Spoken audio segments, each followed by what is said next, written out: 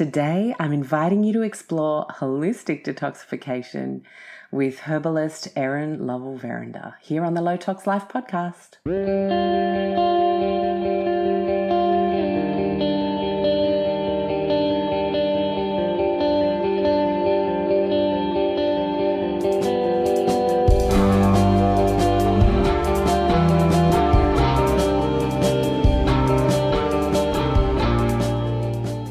Hello and welcome to the Low Tox Life podcast. We are at show 316 and that means there are 315 shows that you might not have listened to if you're new here, but if you are returning, welcome back. And if you want to explore different parts of the show, given we are now in our 7th year, the easiest way you can do that and find a big group of the subjects that you might be interested in right now, because our low tox priorities change, whether we're focused on personal health right now or environment, food, body, home, mind, wherever you want to go, we've actually categorized all of the shows that we've done. So head to lowtoxlife.com/podcast. Click on the categorization button that you'll see there, and you will then see everything grouped. You even have like kids and parent topics, women's health topics. So it makes it really handy if you are newer on the scene as a listener to the show.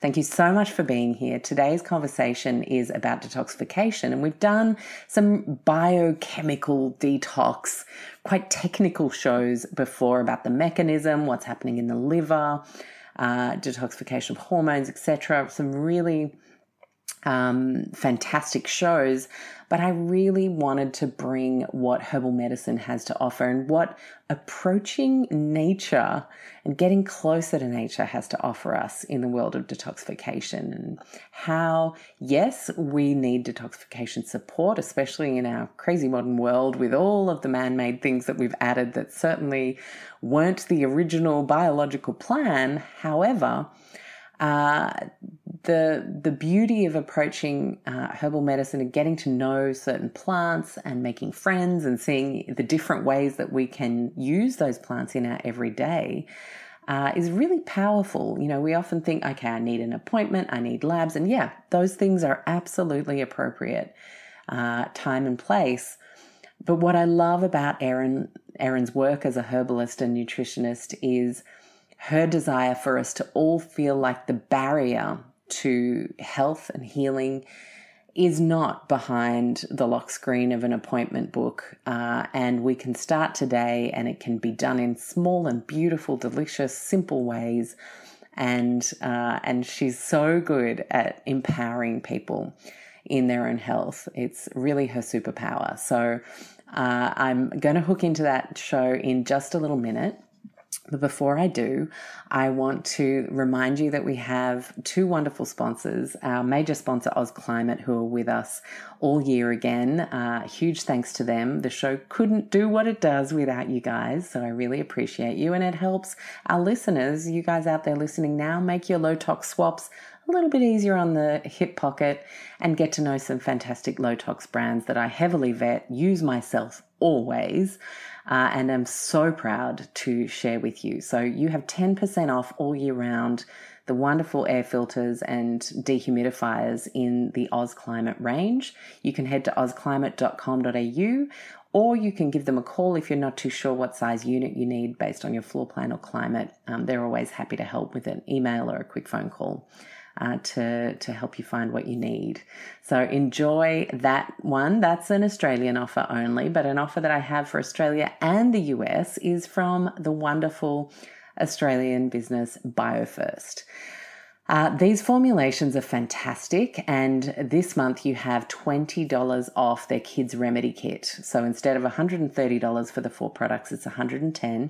It's automatically applied. You can hit the link right there in our show notes, so lowtoxlife.com/podcast, and click on today's show, and it'll be there for you, or the link in bio on the Low Tox Life Instagram, or you could just head to bio-first.com.au, hit their search bar, Kids Remedy Kit, and it'll be right there. It's been applied specially for you guys. So this is a super versatile remedy kit for all the growing up mishaps, the red irritated skin, the cut, the sniffle, the sore throat, the sensitive skin, and much, much more. So I want to actually read you a couple of the reviews. My daughter loves the taste of the Kids Manuka Defense Spray. When I first gave it to her, her eyes widened and she said, "More, please." And for anyone who grew up in the 80s and 90s and had to drink those revolting synthetic sprays and syrups that we had, it is honestly like delicious. I mean, for me, tasting this beautiful herbal formulation with gorgeous native plum in there, it actually is delicious. I agree with this person's daughter, Courtney, out there who left that review. Mimi said, "This product is wonderful. Both my little ones love the taste. To know there's something on the market that's all natural and still helps protect their immunity effectively gives me great relief. Cannot recommend it more." And then for the couple of products in the kit that are more driven towards skin, Stephanie says, "My daughter initially complained that the self-heal salve stung her open scrape, but after we tried, but we're familiar with using essential oils and know that they could be pretty strong and tingly at first, so she opted not to wash it off. After 2 uses, the scrape's appearance had improved dramatically." So that's the self-heal salve that they're talking about. And the wonderful, wonderful, wonderful ultra-sensitive skin rescue lotion for eczema, dermatitis, psoriasis, or really aggravated skin. Boy, is that powerful. And it is so gentle and yet effective. It has incredible amounts of rave reviews. So try the Kids Remedy Kit, $20 off. I know you guys are going to love it. And now it's time to talk about herbal detoxification. But actually, before I do, I know you might have noticed the new tune if you've been listening for a while, and that is from my beautiful friend Lior, who is an ARIA award-winning artist here in Australia. If you want to know what the track is and what album it's from so you can download on Spotify or iTunes, it's Caught Up, and it's from his 2014 album Reflections. And I just love this song. I love his music. He's such a good guy as well as being a prolific artist. And it's a pleasure to have him and his guitar gracing our show for the next couple of years. So I encourage you to go check out his music. Okay, now I promise we're going to talk detoxification and herbs. Here is Erin Lovell Verinder to usher us through in such a beautiful way. Enjoy. Hello, Erin. How are you? I'm good, thank you, love. How are you? I am great. And I am so excited to be doing this show with you because it's January, it's a fresh year as we record this. And a lot of people think, this is the year I'm going to feel my best, I'm going to make an effort. And when I was thinking about wanting to do a new show on detoxification, bringing in herbal medicine, I instantly went to you because I love the way you reframe the whole idea of incorporating herbs and getting and feeling and getting well as a connection, a deepening connection to nature as the first and foremost starting point for that, rather than externalizations that we all tend to go down rabbit holes and, oh, they've got the answer. Oh, that's the protocol I need to do. Oh, those are the people I need to be listening to. And while I'm very grateful you're all listening to us now, I think we can put a fresh spin on this and go much deeper into what detoxification represents in our busy modern world. And it may mean, you might not even live in the city, you might be regional, and you might be thinking, I don't love the sprays my neighbour's using agriculturally. There's so many different modern things that are used that our bodies just go, oh, what the hey now? And the beauty of finding our way to health amidst that is we can actually find nature every day in our kitchens, in our little balcony gardens, and you inspire us to do that every day. So the first question I have for you is, why herbal medicine for you? How did that journey begin? You know, I I'm just, really thinking back and like where it all began was just my origin story with nature as a child. I always really felt so at home in nature and really enamored by nature. And when I sort of started to understand that there was, more to a tree or more to a plant or more to a flower than it being pretty or something to sit under, or something to climb as a child, I realized, oh, okay, so flowers and leaves and roots and barks and berries can actually be healing and medicinal. Like once I got my head around that as a child, just through even people talking about my grandma making like a sage tea for, a sore throat or, you know, um, a ginger tea for an upset belly. And my little mind was blown, I think, around, oh my goodness, wow, nature can be healing. And then I think it took me, into my sort of mid 20s to really go, oh, that's herbalism. Oh, that's what I want to pursue. To put really two and two together that this is actually a path where you can have a career, you can study, you can become a herbalist, and you can practice and you can write books and all the things I've done now and I'm doing. But I think it all just began when I was small, just with that Mm. invitation into nature. Yeah, it's funny, isn't it? As you said that about the teas, I remember being in my grandmother's kitchen, and I used to get quite sick when I went to visit her in Mauritius. I now know that in Mauritius, it's very tropical. There's a lot of mold. And I have a feeling now, knowing my genetics and constitution, that my immune system would be suppressed when I got there because of the onslaught of exposures, and then I'd get sick. It happened every single time.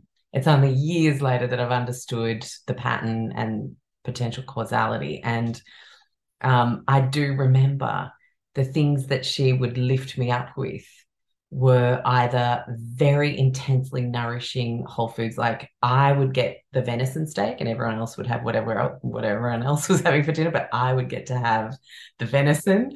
Or I would have the fleur d'oranger, which is orange blossom, as a pick-me-up. And of course, it's a pick-me-up. We now scientifically know that. But they didn't need the science to know that. It was more just this storytelling and passing down of Right. information, right? Totally, which Mm. is what herbalism is, Mm. and also like you mentioned, the venison, these ancestral ways of eating as well. In terms of like, I'm a nutritionist too, so I really appreciate that thinking about food in an ancestral way. But you know, absolutely. I mean, so much about herbalism is actually it is ancient traditions. We only know what we know based on what has come from the past and therefore also what we practice and what is ahead. That is how this has been passed on. Of course, we have modern herbalism and clinical herbalism, and we have ways now. We have a different kind of approach to herbalism. The way that it's taught now is much more evidence based, but everything comes from the past in terms of our understanding of plants. Mm. It really does. And as you learnt that, and I guess I'm curious to know, when you're learning it formally as a degree, how much focus is there on Indigenous cultures and learning how people have worked with those plants, or is it more of a, okay, we take this and we're doing 5 mils or we're doing 5 drops and it's this constitution or those, like what does it look like to study herbal medicine at the moment in a modern college? Mm. It's very clinical, and Mm. has become more increasingly clinical and evidence based, and therefore I think is sort of at risk of missing a lot of the heart and connectivity of the ancient traditions, and also, yeah, how do we get here? Who Yeah, actually paved the way for exactly. us to get here, and to acknowledge that. And I mean, I do a lot of mentoring with emerging practitioners and students, and that's the main thing that's married to me is like where's the heart? Where's the soul? Where's the intuition?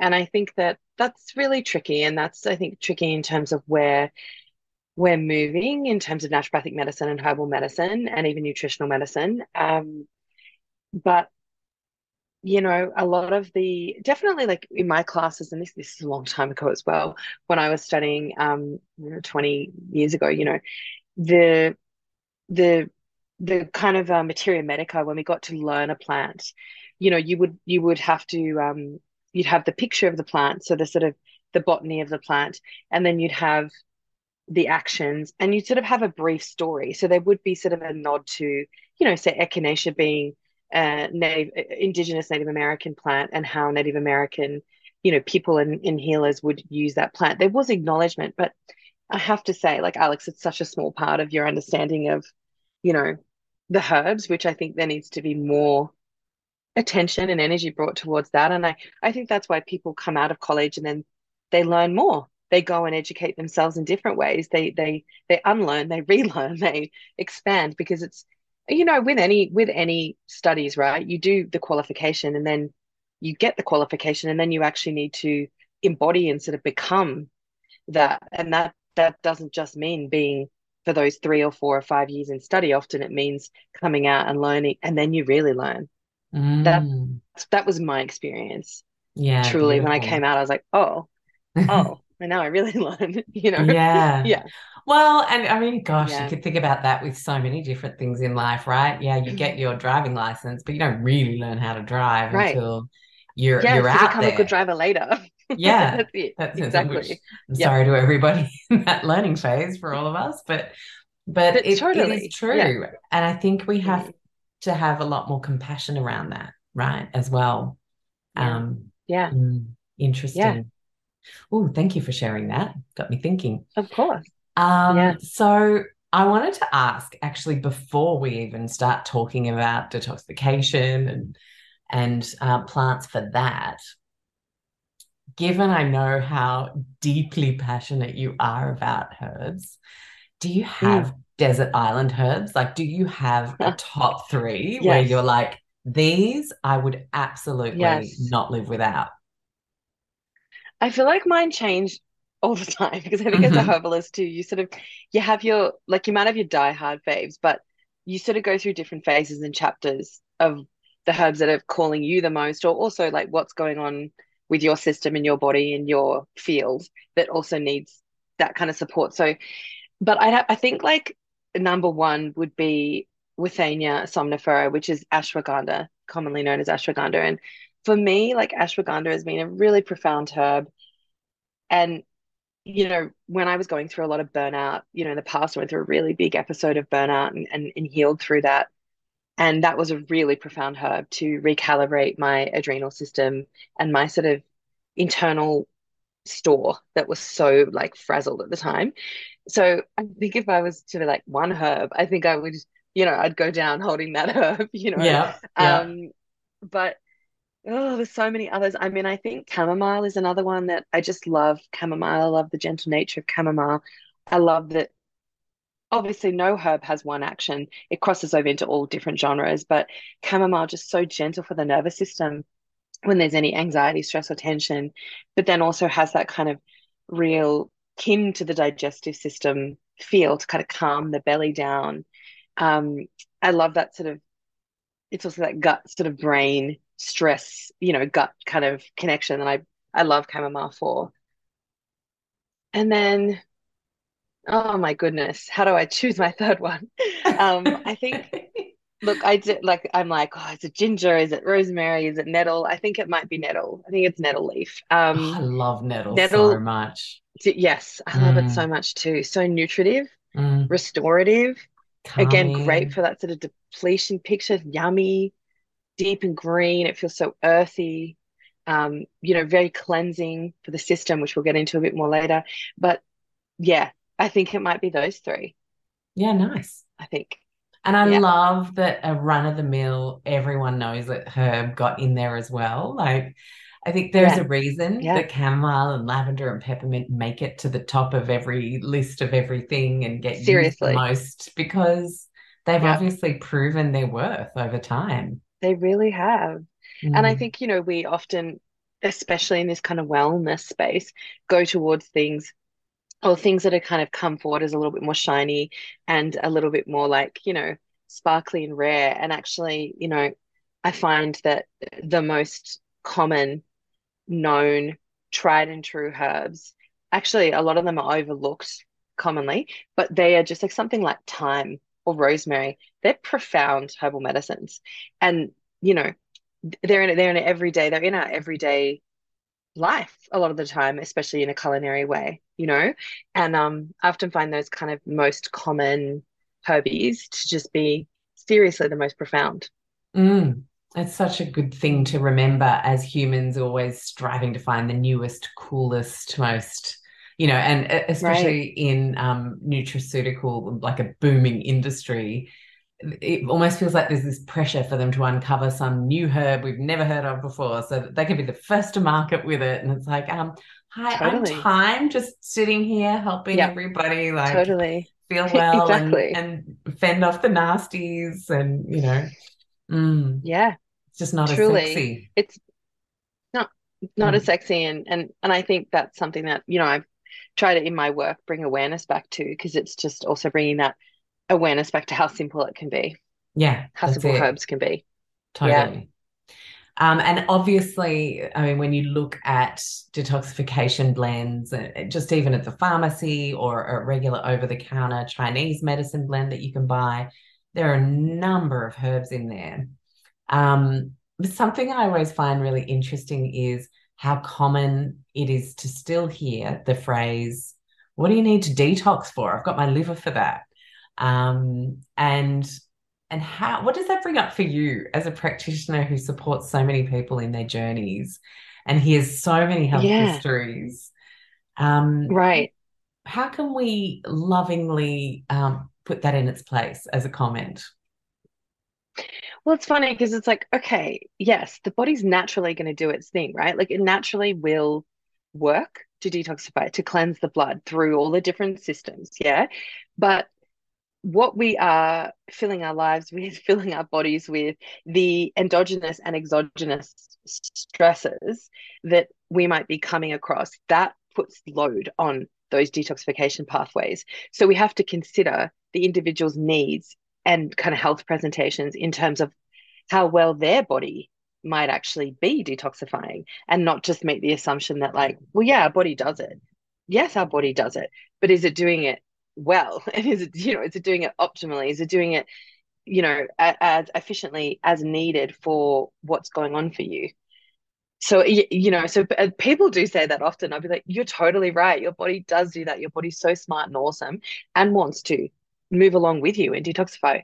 It's going to do that, but is it doing it optimally? So, yeah, that's really the question. Yeah, that's Um, it. And I always say to people, that's like, it. yes, we have that liver. Yes, we have that lymph system. Yes, we sweat. But no, we have never been exposed to this 140,000 chemicals now in circulation, thanks to man-made brilliance in part, but also like magic stuff up in many other parts as well, motivated by money, efficiency, convenience, whatever. And that is not the human body design that we have. We don't have the one that can just work like a little factory and sort all of that out on its own and stay on top of things. We actually do need the support now, for the most part. Well, that's it. Mm. Right. Yeah, for the most part. And, that's the thing, even just sort of asking people about, their environments, and when I'm working with clients and asking them about, what they might be eating if they focus on, spray free or organics and, biodynamics. And it's like, it's even in that, there's so much in that, of, yeah, what we are unconsciously intaking because of all these man-made chemicals and environmental stresses. So just from even a dietary perspective, and as we know, there are people that are much more sensitive to those chemicals than other people too. So there's, impaired detoxification. Say one person who eats exactly that way, and their life is the same way, their detox could be more primed than the next person with impaired detox, based on that sort of genetic makeup as well, and constitution and all the things, Yeah.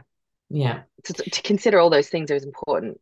Yeah, that's it. And there are obviously several different ways that the body detoxifies. Can we just do a little one-on-one review of those Sure. ways? Yeah. So it's a multi-system effort to detoxify, to really cleanse the blood. So, we've got our liver. which is obviously we're doing that work, blood cleansing. We've got our skin and lymphatic system. So, the skin being the largest organ of detoxification elimination, such a prime one. So our skin, our sweat, we've got our lungs. So what are we breathing in?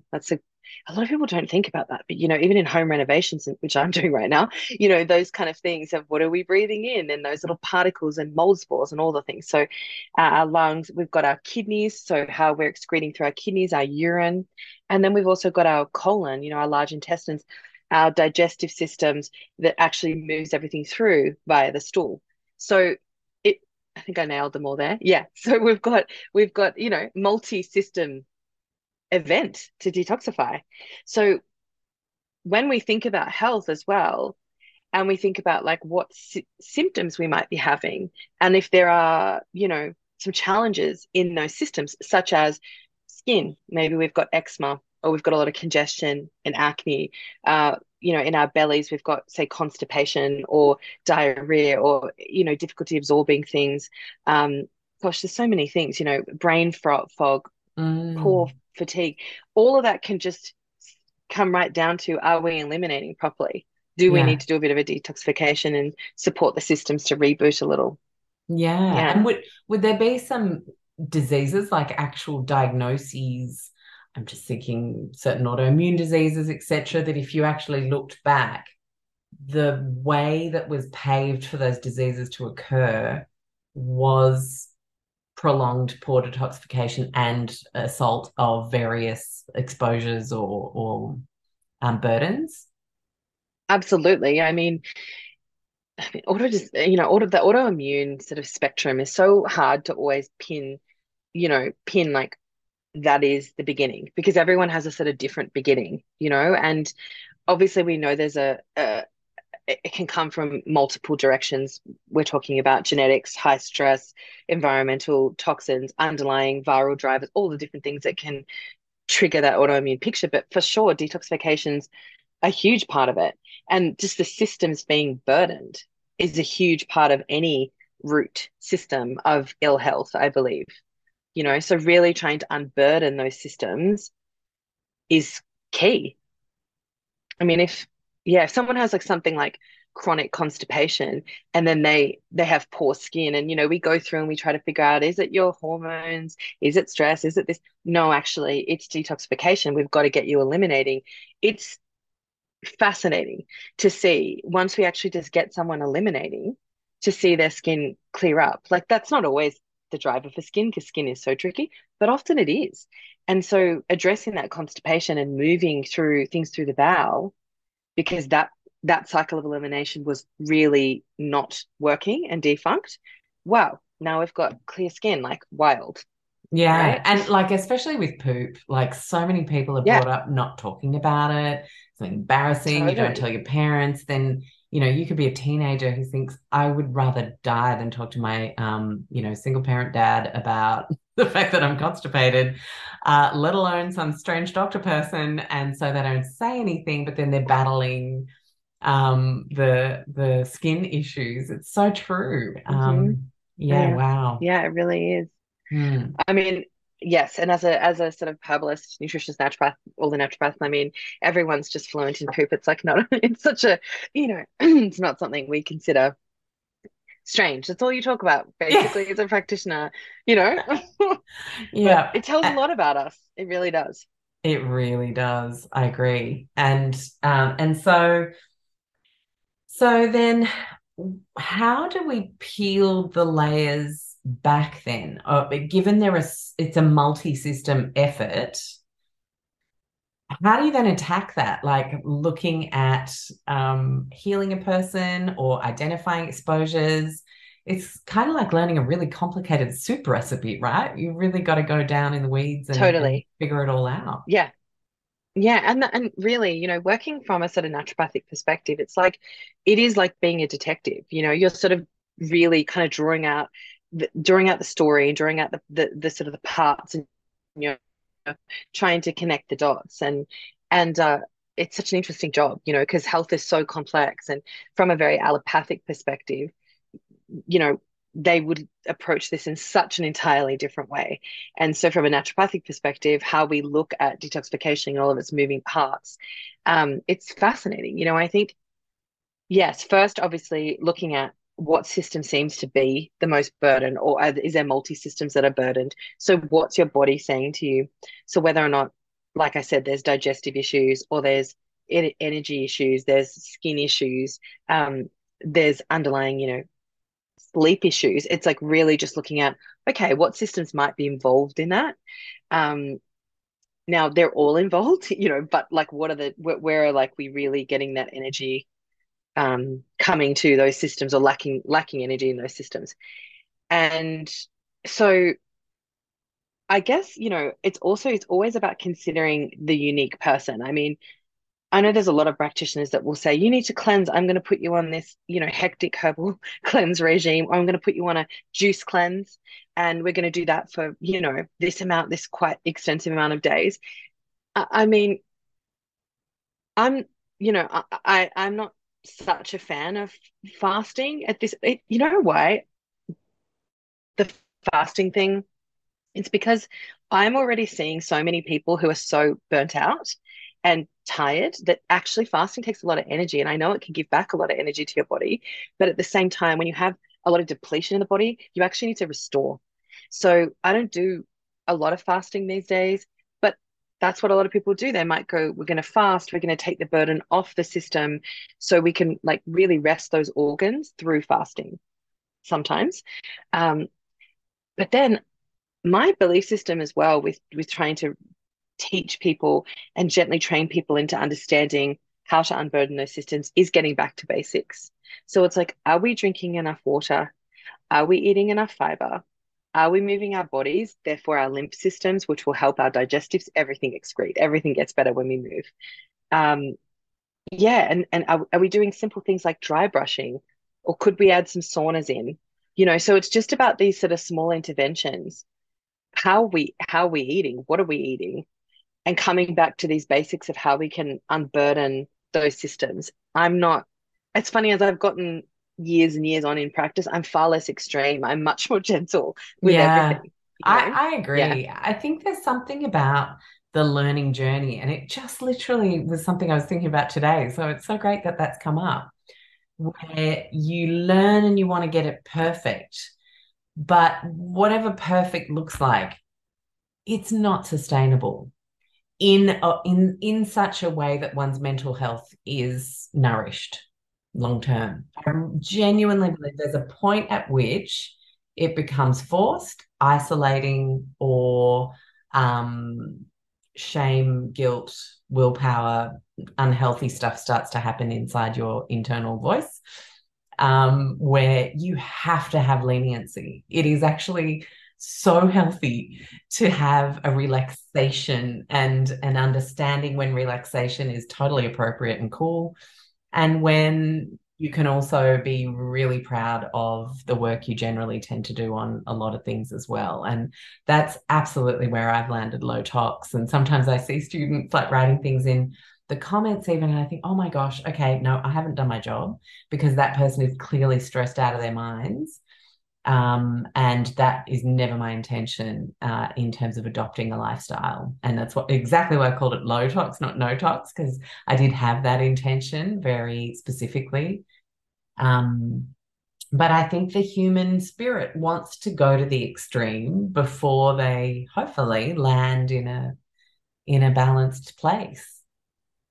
Which I understand. And when you aren't feeling well and you're really willing to try anything as well, it makes more sense for a lot of people to go to the extreme. But often when there's an underlying exhaustion and fatigue and depletion, it's actually very important to go in a paced and gentle kind of way. That's what I've learned, as a practitioner and also personally. But so yeah, a lot of around detoxification and priming detoxification for me, and to teach that, is about really returning to these basics, these real basics of, I mean, a lot of people are chronically dehydrated and not drinking enough water. I mean, that's a huge part of the population. Yeah. And then Or a lot of drinking people are bad putting, water and not getting right, or hydrated not because of drinking, that as well. Totally, Yeah. totally. Or not, what are they putting on their skin when we absorb so much that we put on our skin?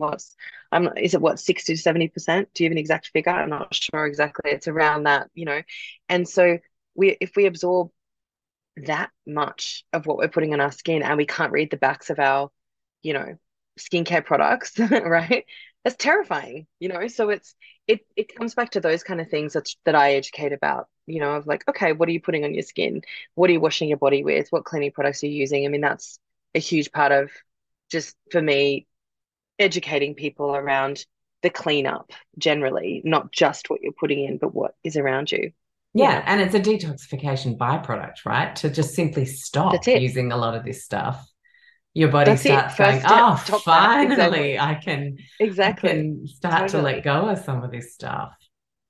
Exactly. Mm. Yeah. And so I'm Mm. curious then, given it's a multi-system approach, detoxification and exploration of detoxification, if someone's really burdened, do you have a prioritization of which system you support first? Or in herbal medicine, are there some herbs that actually do a multi-pronged, multi-system, have a multi-system effect?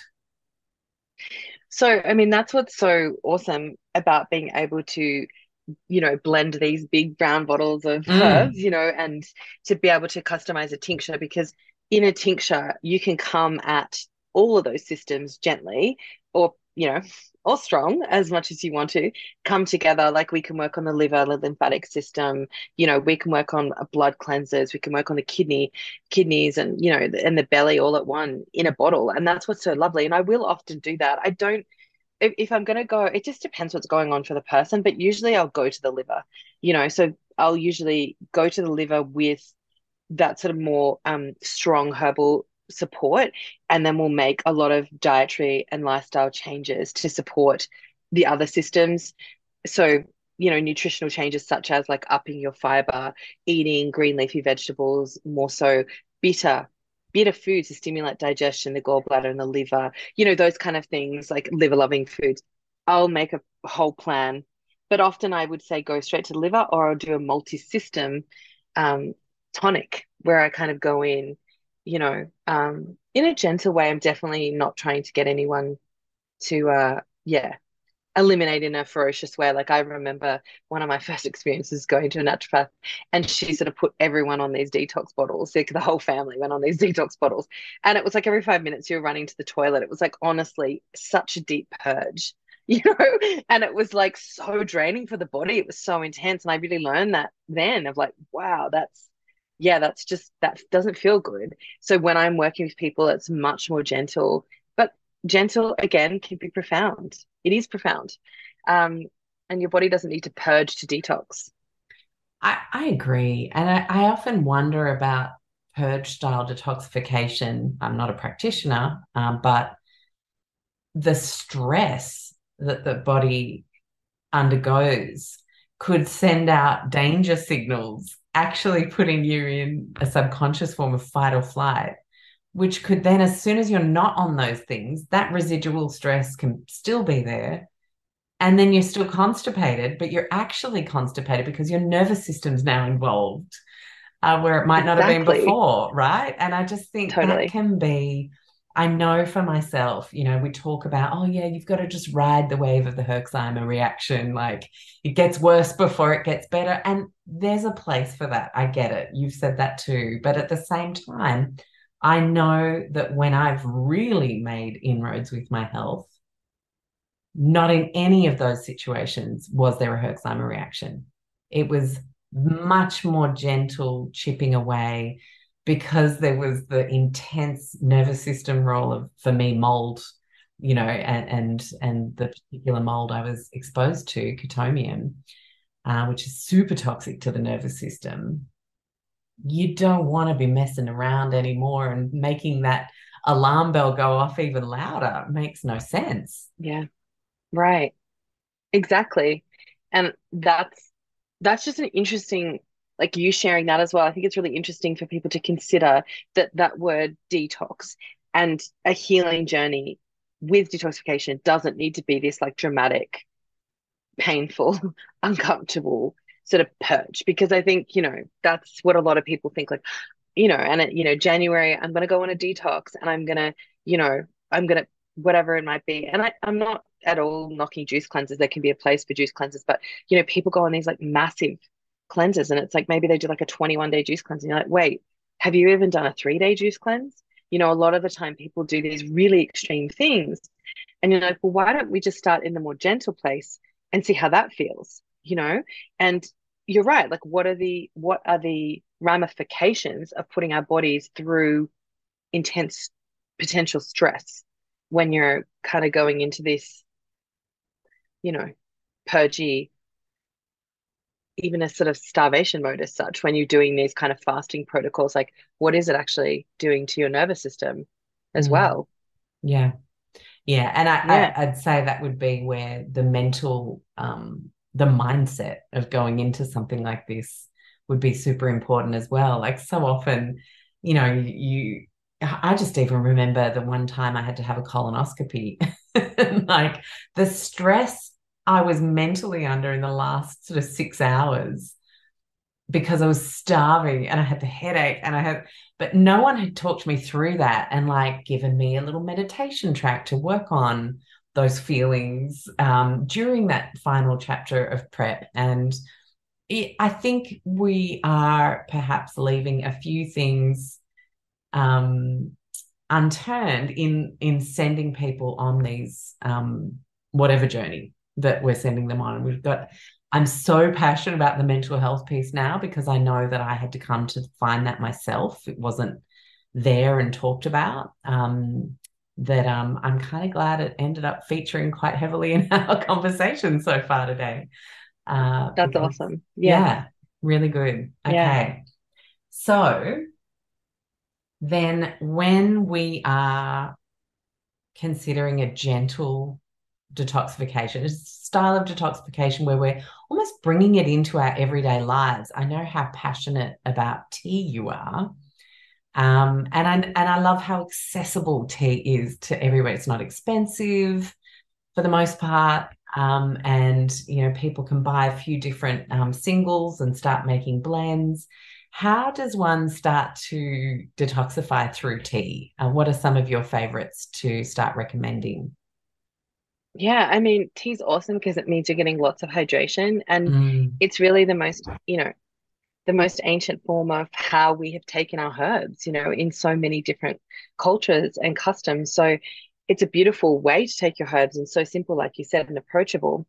Um, I mean, there's infinite detox blends you can make, really, because the other thing that's so ace about herbal medicine is that it's an opportunity to play and to sort of listen to your intuition, and what herbs are you called to, and what flavors do you like, and how to sort of bridge those together. There's, obviously there's a kind of culinary cross in with teas because it's all about the flavor, but and to be honest, a lot of detoxy herbs do not taste fantastic, mm.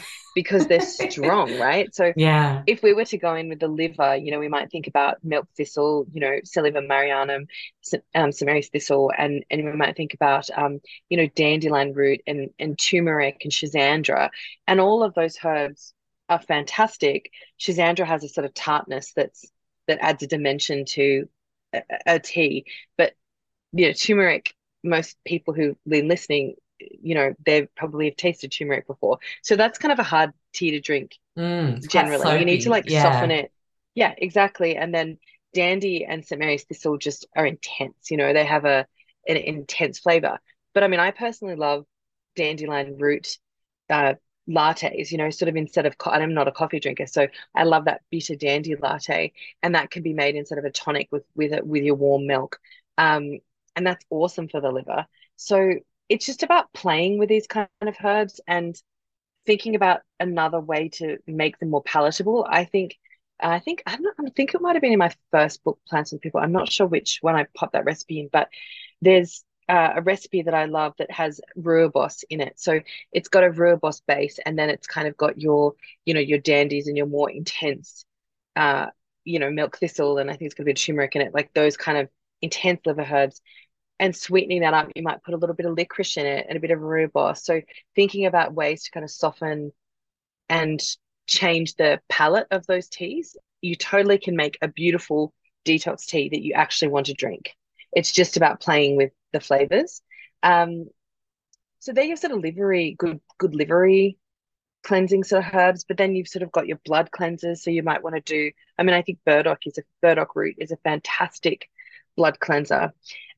Nettle, working as a blood cleanser, working on the lymphatic system, the kidneys, red clover. There's just so many herbs you can call upon. There, like when you really dive into what the herbs do, you'll realize there's a massive list of herbs that will aid all of those systems. Even something like, echinacea stimulates the lymphatic system, therefore aiding detoxification in its mechanism of stimulation. So, you know, truly lots of things. And then yes, so many. And then even it's not a tea, but like even adding into your smoothies, things like, your spirulina and chlorella. Now, we have to be mindful that those are all also binders. So what's going on in terms of how it might be pulling things out of the system, but they're highly nutritive and they'll aid detoxification as well. Yeah. Lots of tea, like lots of tea possibilities. So many. And so given when our system is burdened by various toxins, it's also therefore quite stressed. What's a little de-stress, calm the farm favorite that you like to mix up? That's not about detoxing. So it's just like a nice calming. Yeah, Yeah. because Okay. then like if we're nourishing the nervous Yeah. system Yeah. and calming the system, then we're Totally. actually more able to detox anyway. Totally. I mean, like a classic lovely combination is sort of like your passion flower and lemon balm, chamomile, that kind of that trio or one or the other or together are really beautiful. Passion flower tastes quite good. It's got a green grassiness to it. There's a lovely taste to it. Lemon balm is just delightful and easy to drink. It has that, lemon fresh kind of flavor. And I in that smaller amount, chamomile can come in and just be subtle with those two herbs. So if you're making them up together, you do bigger ratios of the other and let chamomile just be, because it can be a strong taste for some people. Um, so that's a beautiful tea, but I've been going on about it for years, that my favorite combo is an overnight infusion of oat straw and nettle leaf. And when made overnight infusion, which is essentially a slow brewed tea, and you basically just make it overnight in a heat proof kind of jar, strain it out in the morning and sip on it. So it's a long brew. Or you can also heat it up a little on the stove just to get the chill out the next morning. When you really allow those herbs to really deeply, infuse, they sort of supercharge in their medicinal, um, counterparts. And that combination is so deeply restorative for the nervous system and for the adrenal system when you are feeling a bit depleted. It's such a nice one to work with and really work with it for a while. I think giving it like a good solid month of doing infusions can be very restorative when people are feeling a bit fried and a bit that on that sort of edge of that empty burnout nervous system stressy feeling. Mm-hmm. Yeah. Yeah, beautiful. And oat That's a nice one. straw, do celiacs need to worry about oat straw or is that okay? It's a Yeah, no, I mean it's really tricky to answer that. But I would probably suggest that they would stay away from it. Just I know that it's a different part of the plant and whatnot, but I do think that just to be certain that they're not sensitive to it. I know a lot of people seem to tolerate it well if they're very gluten sensitive or celiac, but just as you know, a broad Tread answer, I'd carefully, say chat to your tread very practitioner. carefully. Yeah, yeah, Chat to yeah, your practitioner. Yeah. Yeah. yeah. And so tea is something that, like, is there a point at which with tea we need to worry we're over consuming herbs or um, Yeah. we can have a negative benefit because we've gone a little too hard or no? Yeah. I mean, you have to drink a lot, right? But yes, definitely, herbs are powerful things. So, there is a dose ratio, which is kind of the sort of upper limits of a dose of a certain herb. But you would have to drink a lot of tea to get there. And so, tea is definitely the safer avenue than using a tincture, which are quite dose dependent, let's say. And you really should be guided with those tinctures or really know what you're doing with dosing if you're going to go on the higher levels of tincture dosing. But you'd have to drink a lot. But saying that, for sure, there's herbs where you really want to just be mindful. But people drinking like a 1 to sort of 3 cup, 4 cup max of something is a pretty sort of safe place to be. Not maybe a, 8, 10, 12 cup of something that you're getting a bit more extreme on the dosing chart. And in my second book, The Plant Clinic, I gave a sort of dosing chart to give people a sense of that as well, because I think herbal medicine and dosing is like really confusing. And because it's about the individual, right? So it is hard to give an idea of a dosing bracket for everybody because we're all so Yeah. different and have different needs. And I'd imagine we can all tolerate, in a bio-individual sense, certain herbs more than others and certain Sure. levels more than the next person or less. That's exactly right. So I see people who have very, very sensitive constitutions need a lot less dosing, just a lot more of a sort of gentle, lower dose. And then people with those really, really sturdy, hard to move kind of constitutions seem to need a much kind of higher dose. And that's interesting. I've really, that's something that I wasn't taught. That was something that I learned over the years in clinic, like that, what we started with that conversation of sort of becoming. I learned, oh my goodness, okay, dosing isn't just about a standard therapeutic dose. It actually is very dose dependent, Mm, depending on that person and their constitution. Yeah. absolutely. And something I've noticed as a Yeah. dog owner is that, like, on the back of everything, like every supplement you get for your dog, the little multi that I get for him, it's got the 0 to 10 kilo dosage and the 10 to 20 kilo. And yet often in medicine, like the 90 kilo woman's given the same tablet of metformin as the 60 kilo woman, or, and in herbal medicine, I'd say you'd probably be taught, okay, this is the dosage for this, and it's 10 days, and like the different size of people is a huge Sure. thing to consider. Totally. Mm. Yeah, absolutely. And also to just sort of challenge that, yeah, concept of like, well, what is a standard therapeutic dose? I mean, in herbal medicine, there really is this kind of idea of like, this is a therapeutic dose, and particularly in modern clinical medicine, herbal medicine, it's high. And, just to challenge that concept, I mean, for years I've been using drop dosing of herbs, which is a very low dose. It's a far more kind of homeopathic approach of using a very small amount. And it's wild how profound that can be as Yes. as much as a therapeutic dose. Yeah, that's Yeah. it. I remember seeing a wonderful herbalist slash iridologist that someone sent me to when I was super sick. It's fun, when you're Mm, just like, just show me anybody, anyone that can right. help me All the uncover things. a little stone. And Yeah. I remember she gave me a little herb blend, but it was in a dropper, and I'd always been used to the big, like, take two Right. The capsules big of this bottles. and the hoo-ha. And I was like, I remember thinking, what's this going to do? Yeah. Because I was so Yeah. Yeah. used to that bigger kind of Totally. dose, but it was Yeah. actually really effective. And I had a Right. really great experience with that blend and that dosage. So That's less awesome. is Yeah. sometimes more. Yeah, totally. That's definitely something that I've learned myself. So yeah, it's yeah, fascinating. The whole dosing thing is a really interesting perspective. But I think like with tea, 1 to 4 cups is a safe place to sort of be Brilliant. generally.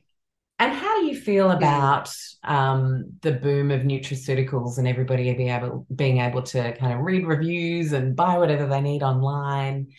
It's not a very regulated industry, the herbal medicine industry, if you think beyond the practitioner setting, right?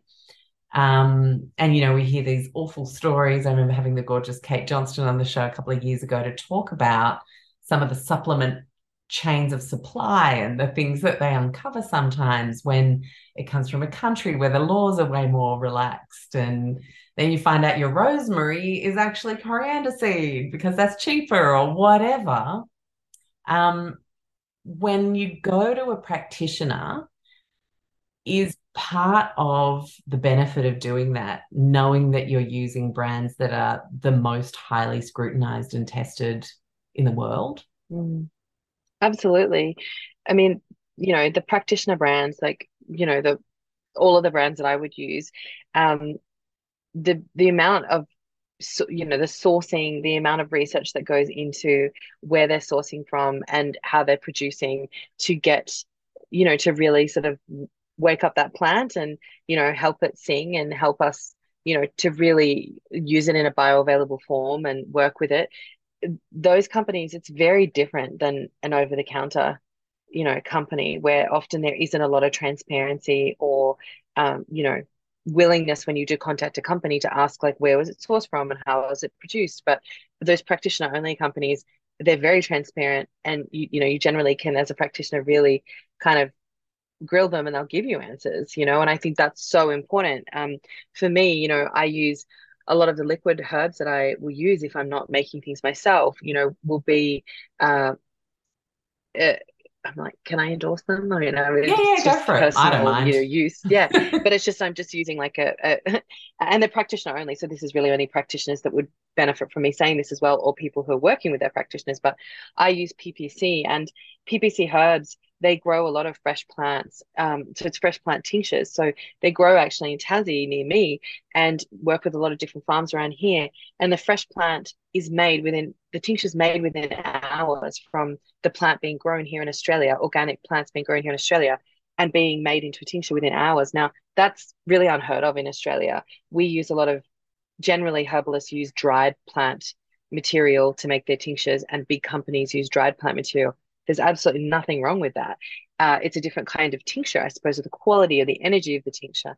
But I just love that they're organic plants grown in Australia and made within hours of being picked, under the Tassie sun.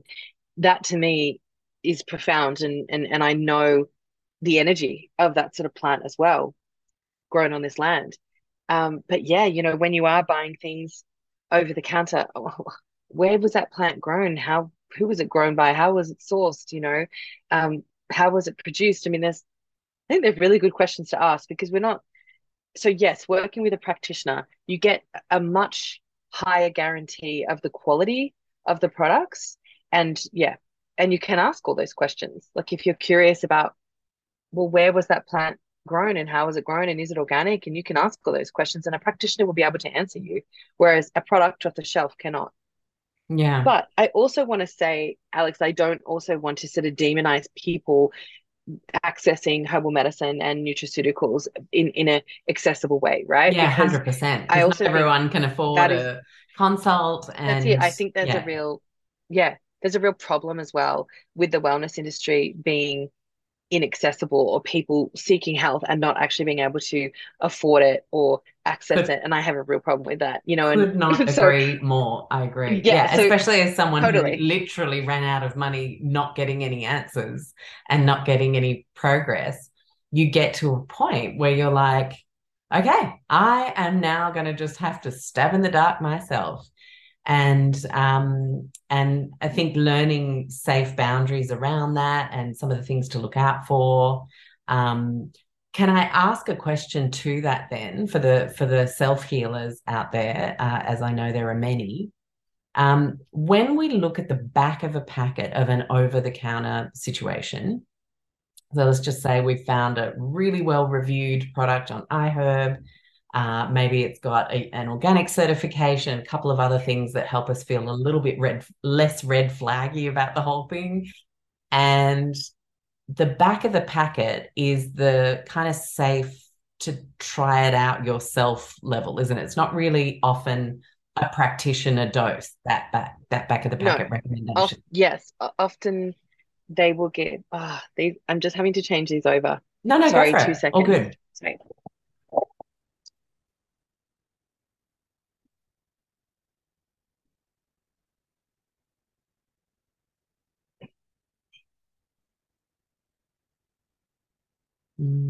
Can't hear you yet.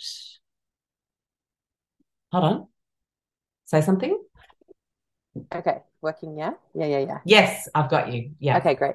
Sorry, I hate wearing these AirPods, but these often make a little a echoey noise. But sound. I'll just try to stay Yeah. still. No, don't worry. Um, Let's just pick up from the okay, response to yeah.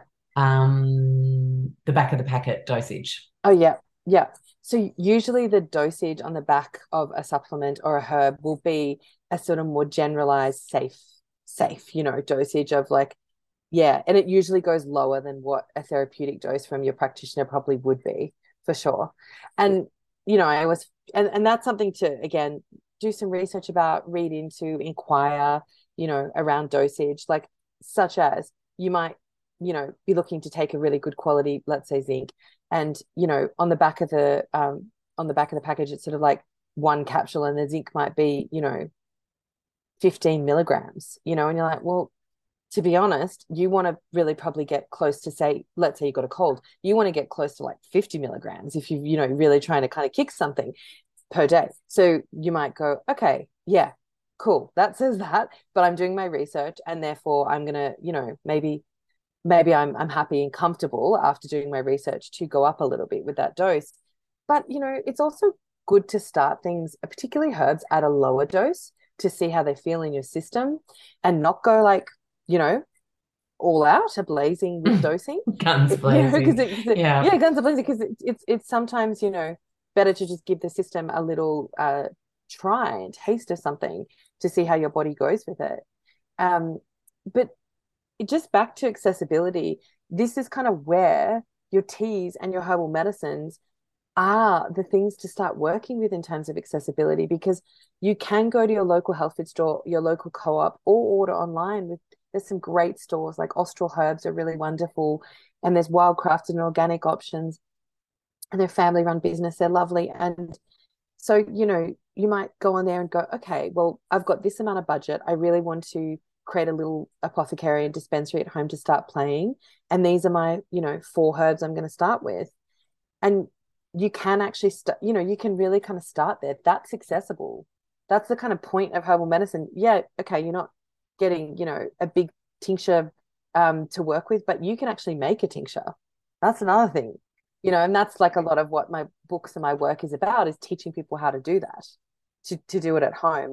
It's home herbalism and kitchen herbalism that belongs to everybody, right? But it does. It absolutely does. And so I just wanted to then bring up the scenario, only because this happened with my son.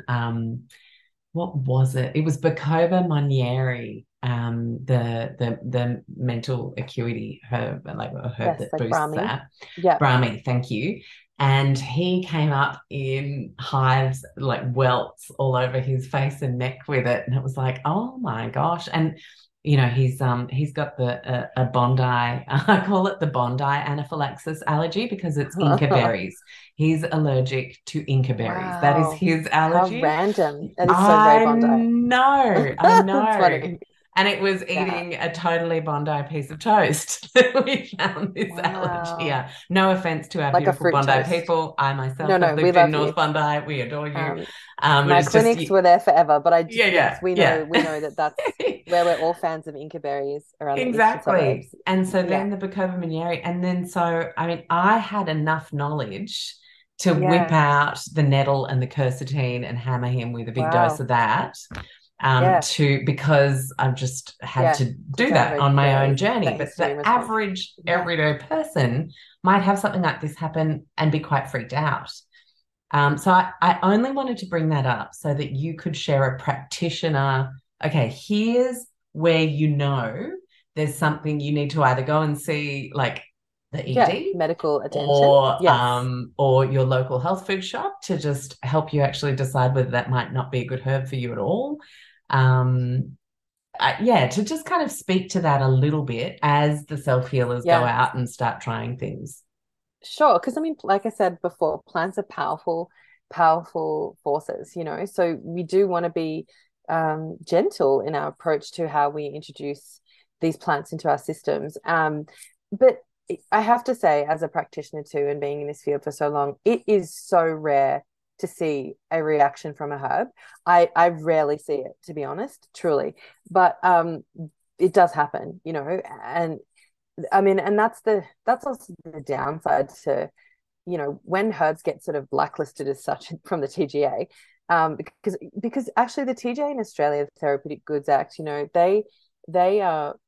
they actually are very strict with herbal medicine. So those over-the-counter products they usually are very big companies that have a lot of money to actually be able to pass TGA regulation, and all the practitioner products need to be passed through TGA as well. So there's actually quite a stringent procedure to have a product on the shelves or be a practitioner only product. It doesn't mean that, I mean, you can order everything off iHerb, right? That didn't go through those, but I'm just saying in terms of Australian made products.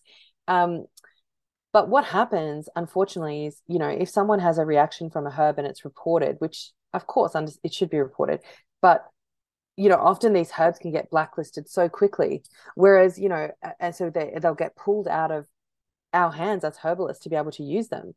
Whereas, you see a pharmaceutical, oh my goodness, how many side effects are reported from one pharmaceutical? And it stays on the shelf. And it stays on the shelf, right? So it's something that makes my blood boil, Yeah. in terms of, so I guess, but I'm totally happy to speak to the fact that absolutely people do have some reactions, but it is quite rare. If you're feeling something and obviously you have signs of some kind of actual allergic response, you just want to get yourself straight to the ED, right? And but I've never actually seen that from a herb, honestly, with any of my clients. Like no one's ever had an allergic response.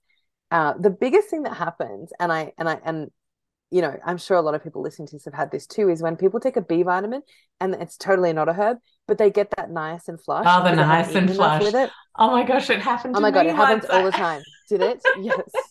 Because it was actually really recently. I don't know why I didn't think of it, but I took some sort of complex and it only had it was a tiny amount. It was like 25 milligrams, 50 tops. It was small.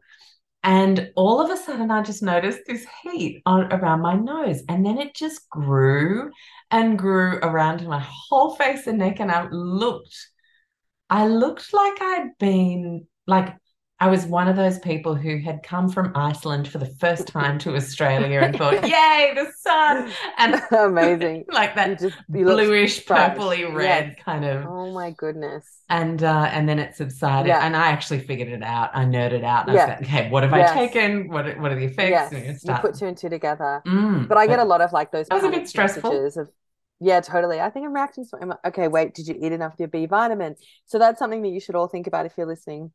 Make sure you eat a nice full meal with your B vitamins, because that's actually the most common reaction I see in clinic.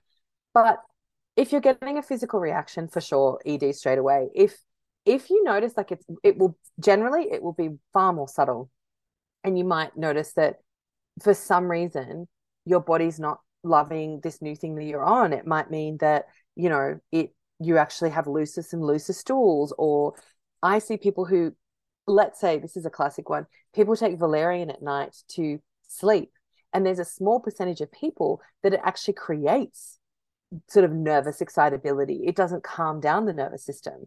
It's a very small amount of people, but you're like, oh my goodness, okay, we've taken valerian to go to sleep and now you're actually feeling wired. So that's a reaction, right? Often there are more reactions like that, less of a severe reaction than your poor son had. But it's just listening to the body and going, is this working for me? Maybe I'll trial off it, or I'll reduce the dose, or maybe that's not the right herb for me. That's when you should totally go and talk to your herbalist or your local naturopath in your health food store and just chat through the possibilities with them as well, if that's the right thing for you. Yeah. And I think, I definitely don't want to scare anyone listening thinking you're going to have some huge reaction just because you make yourself a cup of tea. Like it's, as Erin said, super, super rare. Super rare. But I also do like to just say, things can happen and go slow and totally. And also it's things like this that people don't think about. If you're allergic or sensitive to a family of plants, like, so let's say you're sensitive to, let's say you had like a daisy allergy. Okay. Well, that family, daisy, Asteraceae, that actually is a huge amount of plant medicine sitting in that family, so you would, like chamomile, you'd want to be careful. Okay. Well, like maybe I'm not going to take that, you know what I mean? That herb, because it's in that family. If you're also sensitive to Solanaceae, right? So the nightshades, well, you might go, I'm not going to take any plants. I might be careful and cautious and just avoid, or with the plants that are in that family, such as ashwagandha is in Solanaceae family. So it's, remember that we're working with plants, and it's a bigger picture. We're working with nature. So maybe asking those questions is important.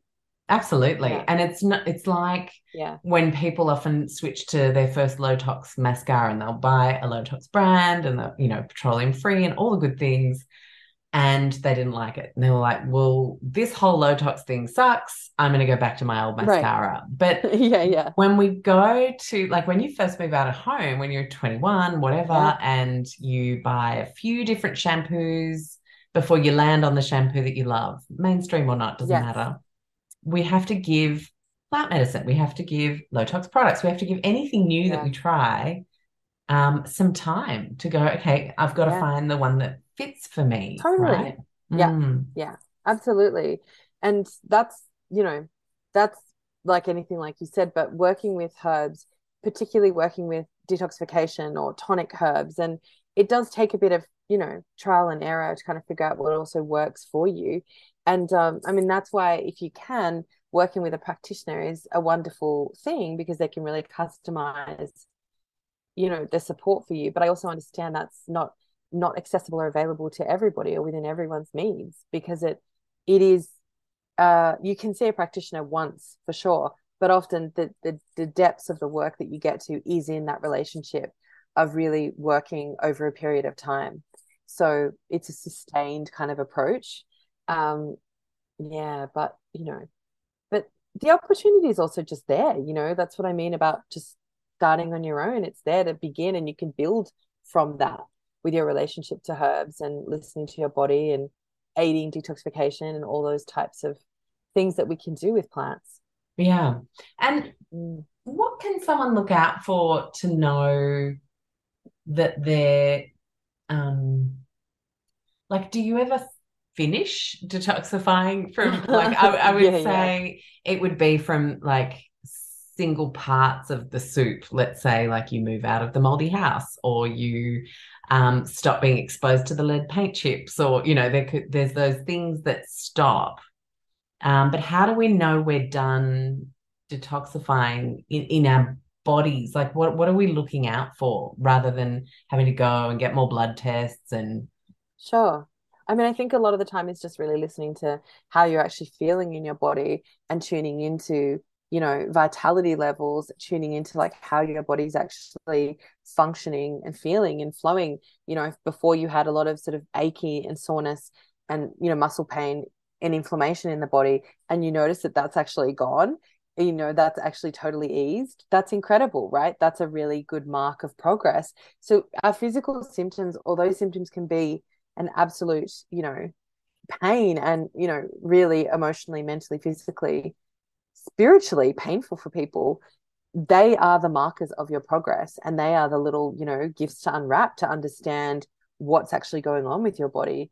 And so following those and following the stories of those, that's how because yes, you can go and get blood tests and get, if you've had mold exposure, get your mold test again and get this updated and do your stool test. You can spend, and I know, I'm sure you have, spend, right, a ridiculous amount of money on, and all of that can be so helpful when it's needed, but it's not accessible to everyone, and it's not needed all of the time. So listening to your body is by far the best way of understanding, and asking those questions like, am I eliminating? How's my skin looking? Are my eyes looking clear? How's my breath? That's always a really good, how's my breath? How's my tongue looking when I look at my tongue? How's my nails looking? All of those things, like we can look at our bodies and go, do we feel clear? So you mentioned that, oh my God, you mentioned the tongue. So we stick our tongue out of the mirror. What are we looking for? Well, often, people will have that sort of thick coating on their tongue. And obviously when you look at, like, if you guys all want to go and have a little tongue diagnosis, Google now. Yeah. When you're looking at your tongue, and have a little look, and because there's different organ systems in different parts of your tongue. So obviously different areas that are more covered, cracked, ridged, it says something about your body and those systems, which is fascinating. So have a look at your tongue in the mirror, and have a look at the tongue diagnosis map. But often you'll get that kind of thicker coating down through the middle when there's sort of that dysbiosis in the system. And then you can also get that sort of ridging on the side of the tongue. And that can often mean, like, when it can mean a few things, but often people who are chronically dehydrated and not absorbing their water will have that sort of ridging. There's an absorption sort of issue and a malabsorption issue in the system, and a bit of dehydration where the tongue kind of almost swells a little bit and gets that sort of ridging from the teeth, the ridging. So more hydration. That's it. When you look at your tongue, if your tongue's not looking nice, it's a good opportunity to cleanse. I also just love like wake up in the morning and tongue scraping gently, to just kind of clear the tongue for the day. I think that's a really nice practice that really helps reduce that sort of bacterial load in the mouth as well. There's so much to it. It's complex, It's so complex, much to it. Yeah, but you've that's brought up cool thing. dehydration a couple of times now. Yeah. And water isn't water. And then we could be adding things to water to make it more hydrating. What do you recommend when you see a dehydration picture? What are you telling people to do? Yeah, I mean, I'm always like, what kind of water do you drink? So that's, I always ask, is it tap water? Is it filtered? What is filtered? People say often filtered. I'm like, is it a Brita filter? Or is it, you know what I mean, a ceramic filter? Or what kind of filter are you using here? So we always talk about filtration and optimizing their filtration system within their means. There's obviously different levels of filtration system. I don't know what do you use? I use the Waters Co range. I think they're a fantastic company. And what I love about them is that they actually have a teeny tiny, it's called the Mini Waterman. And I think it's like $169 and you get 3 refills with it. So that's 9 months worth of filtered water. It's a teeny tiny thing, but you can take it traveling. That's awesome. I just took it overseas with my son for a couple of weeks. That's what we used. We went everywhere, especially in London, you want to be using that. So it's a great entry level option. Then you can get the That's awesome. Mac Daddy your biggest bench top or under the sink or complete home filtration. Like there's so many different versions. But I think you have to make sure your filter is remineralizing, and if it isn't, then Erin's going to tell us what we need to do that. I mean, a lot of the time it's just as simple as I'm talking to people about putting some really good quality sea salt into their water. So, I'm just as the most basic sort of just getting that little bit of extra minerals into the water and to also help you actually uptake hydration into the cell. So that's my sort of go-to. And, I'm always going on also about, good quality spring water, but that's not something that a lot of people, very different than like the spring water that's delivered from, in the city. I'm talking about like, we've got like an insane Tasmanian spring. You know what I'm saying? That's what I'm talking about. Spring water. And that's not accessible for everybody. But if you live in a place as well where, you can also get water tested to see what, that's really going down the rabbit hole, but what's going on with that spring water to make sure it's meeting all your needs and clear of things, but baddies. I mean, I treat a lot of gut stuff. So there's a lot of, bacterial and parasitic stuff that comes up through poor water as well. So it's very good to kind of know the quality of the water that you're drinking because it affects all systems. It really does. Yeah, and it affects cell health and cell function, ability to take in nutrients, detox. So, we often think, okay, we've got to go straight to the supplement cabinet when we're talking detoxification, but actually, if we're not properly hydrated, then we could take all the herbs in the world. It's not going to really help us. Well, that's it. And also if your gut's not in a great place and you can't actually absorb those minerals, and so you can't absorb those supplements too, that's the challenge, right? Of, when you're taking a lot of supplements, but you're potentially not absorbing very well.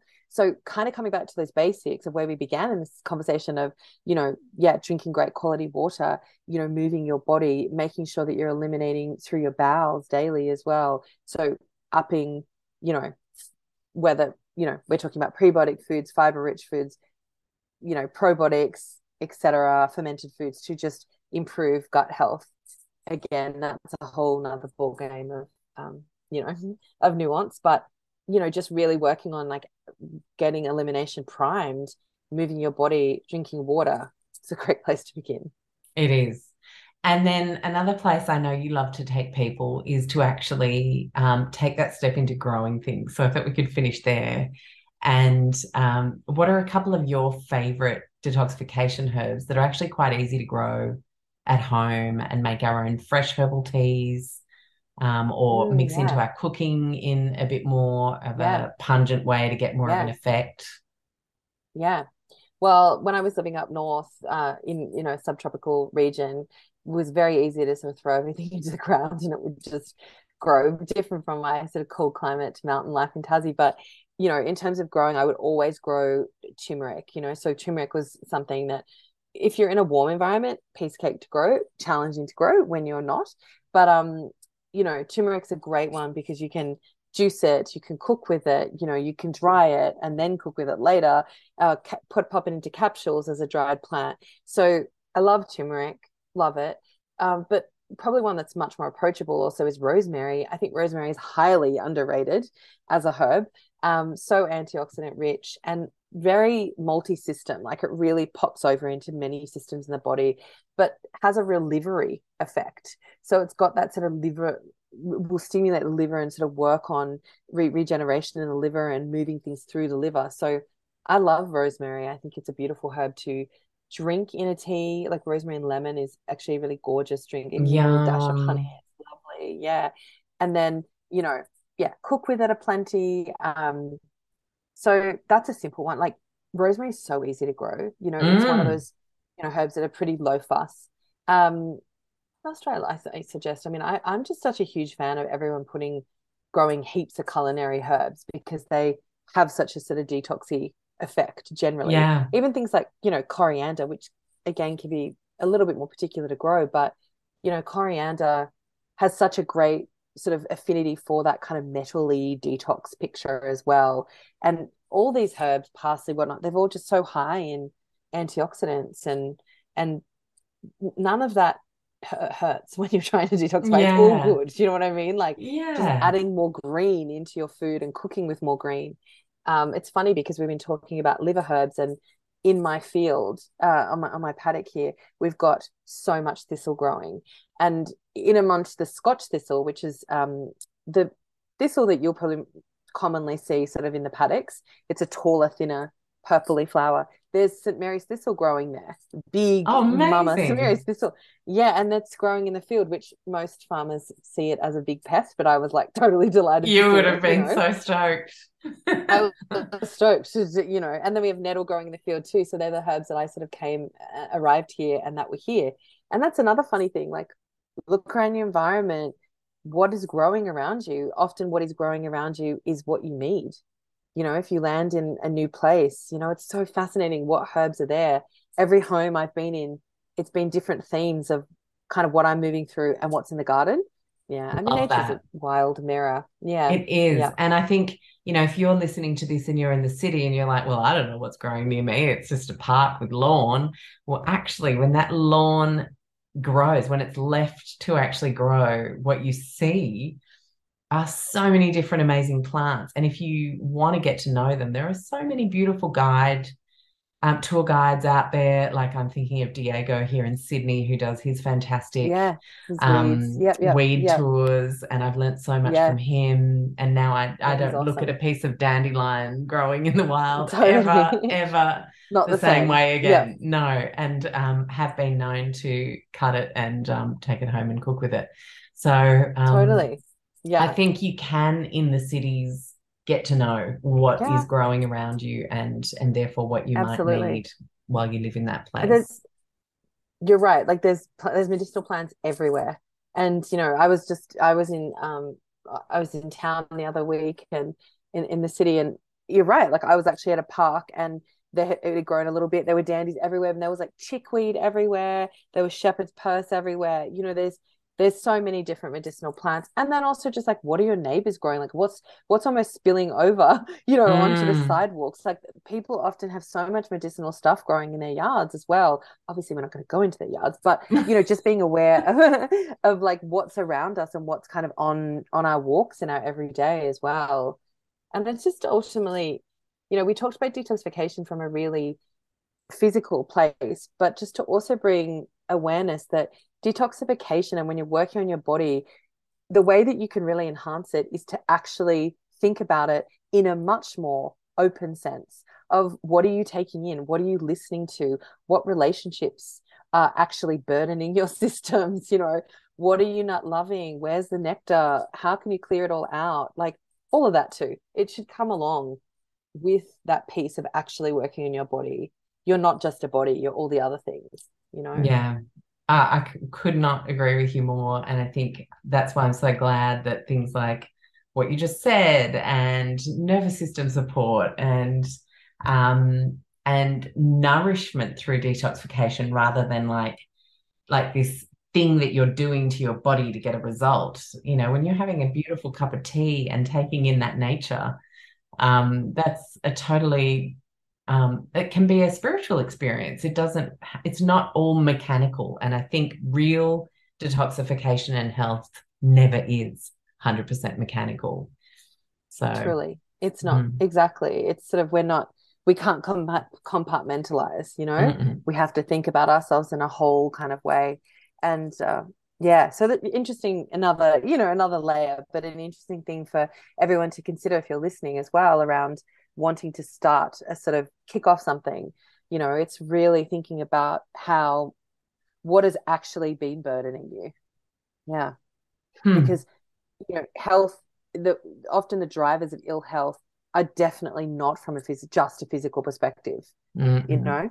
No, I think of the late Stephen Sinatra, the amazing pioneering integrative cardiologist who passed away sadly earlier this year.